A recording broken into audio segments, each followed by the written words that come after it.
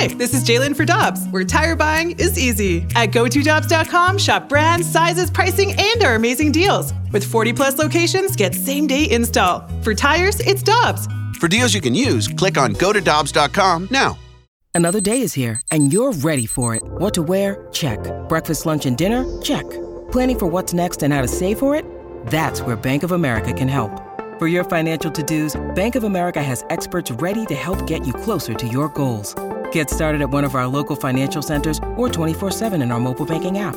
Find a location near you at bankofamerica.com/talktous. What would you like the power to do?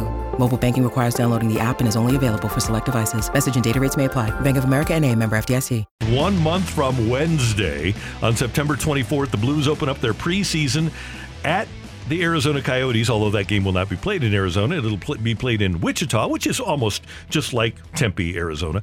Chris Kerber, the voice of the Blues, joins us now on 101 ESPN. Kerbs, good morning. How you doing?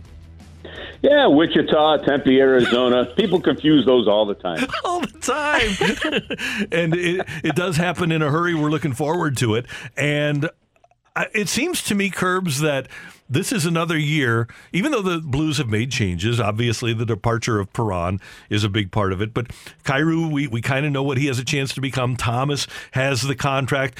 It doesn't seem like there's, even with the young players that are on their way, that, to me at least, there's a lot of competition for jobs. It seems like this team's pretty well set. Do you see it that way? Well, I think I see it as some decent competition in the bottom six. You know, not so much the top six. Now, how they sort out the top six, you know, I think there's competition in terms of that spot. But you're right. There was a preseason, I don't know, 10-something years ago, and Doug Armstrong went in and looked at the team, and he pretty much said, "Look, realistically, guys, there's only 1 or 2 spots available on this team." You know, and he had a pretty low camp that year. And this one's not quite the same, but who forces themselves into the top six on a night-in, night-out basis? Can that be a guy like Jake Neighbors? Is that possible? Who rounds out the bottom six? You know, does Logan Brown, get an opportunity, on the third line on a regular basis for 20, 25 games, really see what he can do on the wing there? And how does that shape out? So to me, that's one of the biggest storylines going into this camp is going to be how that part shakes out. Because, again, you can't win without depth in the National Hockey League. We know this. We've seen this. And the reality of it is if you don't have at least 3+ lines that you can get out there that have a threat to score, it's hard to win. And we know what Coach Berube likes from his fourth line. And that's why I wonder about a guy like Bolduc. Is he a Craig Berube fourth line type player? And if he's here, does he have to be in the top 9? Well, it's a great question. If he's here, does he have to be in the top 9? The answer, I don't think, is yes to that. So, no, I don't think he has to be in the top 9 because we've seen players come along under Craig Berube, and I think you've seen that there's value to learning here in this situation. I think if the Blues had known some of the injury or some of the other challenges they were going to have with last year, they might have kept Jake Neighbors here all season. Now, in the end, it turned out to be a very good thing leadership-wise and development-wise for him to go back to junior hockey. I think one of the bigger questions, Randy, is, where we had to see last season a shift kind of in the Berube style in terms of you had a bigger team that could grind it out down low, back when he first took over for the St. Louis Blues and maybe his second season before COVID hit. And then you started to see that transition more to a speed rush attack game. And the Blues are one of the best rush attack teams in the National Hockey League last year. So how does that transition continue and how do those players fit into that? And that coaching style, that to me is one that we don't know the answer to yet. Kerbs, we know that there's still a lot of veteran presence on this team. We talk about Ryan O'Reilly. We talk about Braden Shen. But when we talk about veteran leadership on this team, should we be putting Justin Falk into that conversation as well? Oh, absolutely. Absolutely. He came in that first year when he came in, and you come into a team that just won a Stanley Cup.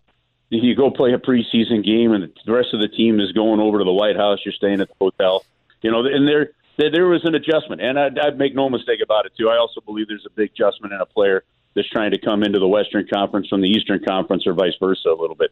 So there was that. From that moment on, he's been nothing short of fantastic. It has proven to be a really strong acquisition for the St. Louis Blues. So, yeah, I would definitely put him in that leadership group with Parayko, O'Reilly, and Schenn, without a shred of doubt.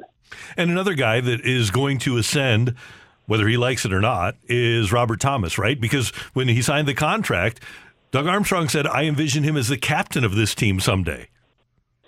Well, and, when you basically just, at his age, get inked to a contract that makes you the longest tenured player on this team, and they took care of you first before they took care of the others, I think that's the statement to everybody.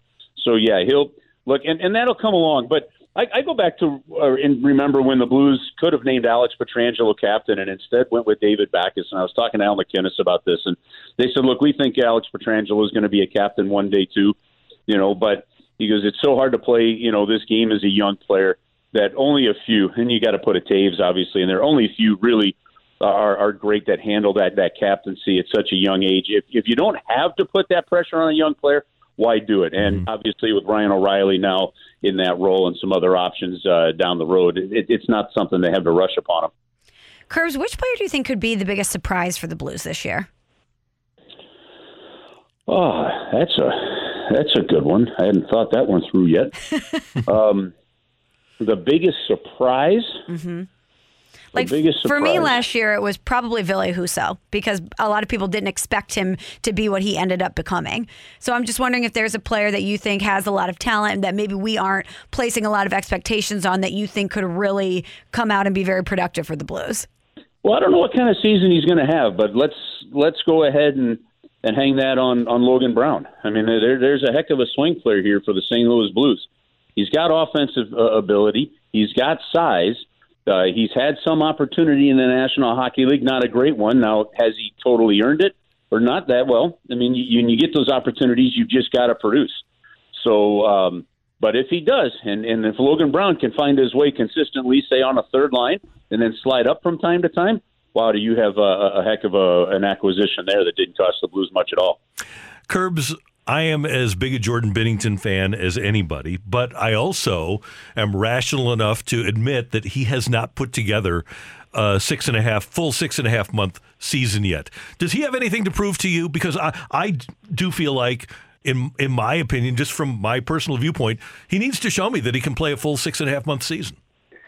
Yeah, I don't look at it like, does he have something to prove to somebody? But I guess when you look at it that way, you're right. I mean, he hasn't done it for a full season in the National Hockey League, and this team is going to need him to be it.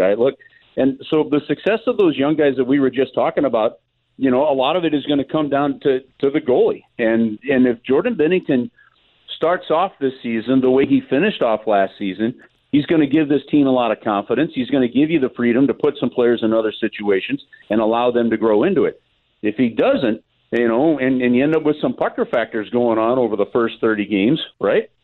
All of a sudden, that's a different feeling for players and coaches and how things are going. So he is such an important thing. So I guess maybe to himself you have to. I've got, like you do, tremendous confidence in him, but when you look at it like that way, a full season of and look, in all fairness, 1920 was pretty doggone close. It was, right? I think we've seen that he can do it, and we got to remember that COVID snagged that one from the Blues when they were first in the Western Conference. So, yeah, that's why I have plenty of confidence that he can do it, and I think the last couple of seasons have been kind of awkward. Okay, final thing. What do you want to see? Do you want to see Ollie Marmol manage with our heart and see Albert Pujols as much as possible? Or do you want to see him check the numbers and give the team a best chance to win mathematically every single day? Heart or head choice for Ollie Marmol? Both. And I think you can do both. And you've got enough of a lead over the Brewers, you can go ahead and do it. So just put him in there. I want to see it. Listen, when you realize that he's he's second all-time in total bases, right? And you start to look at these numbers and the names, you're going, wow, holy cow, and I want to see it through. So, yeah, I'm one of those. I think you can still win this division and play him enough to get him to 700, so I'm all in. And, Curbs, your daughters are at an age where they can be taken in by something like this. Is your family paying attention because of Albert? Oh, absolutely they are. I mean, everybody is. A buddy of mine texted me yesterday, say, hey, this is kind of like the home run watch of McGuire and Sosa, to agree. And I don't think that this could have worked out any better for the Cardinals and for Albert, could it? I mean, this is really something cool and great to see. And it really isn't much of a surprise that playing in front of these fans and with this organization can just get somebody revved up, isn't it? It's amazing. It's cool. The energy is awesome. Curbs, always good to hear your voice. Thanks so much for the time. We appreciate it. And we'll talk to you soon. All right. Have an awesome week, you too. Thanks. You too. That is our friend, the voice of the Blues, Chris Kerber, here on 101 ESPN. And once again, 1 month from Wednesday, September 24th, the Blues preseason opener against Arizona in that hockey hotbed, Wichita, Kansas. Wichita, Kansas, the home of hockey. Grab a 30-day free trial of Live by Live Plus, and you'll get unlimited skips, commercial-free music, and all of the podcasts and live streaming events you can handle. Visit livexlive.com/podcast1 to learn more and start your free trial.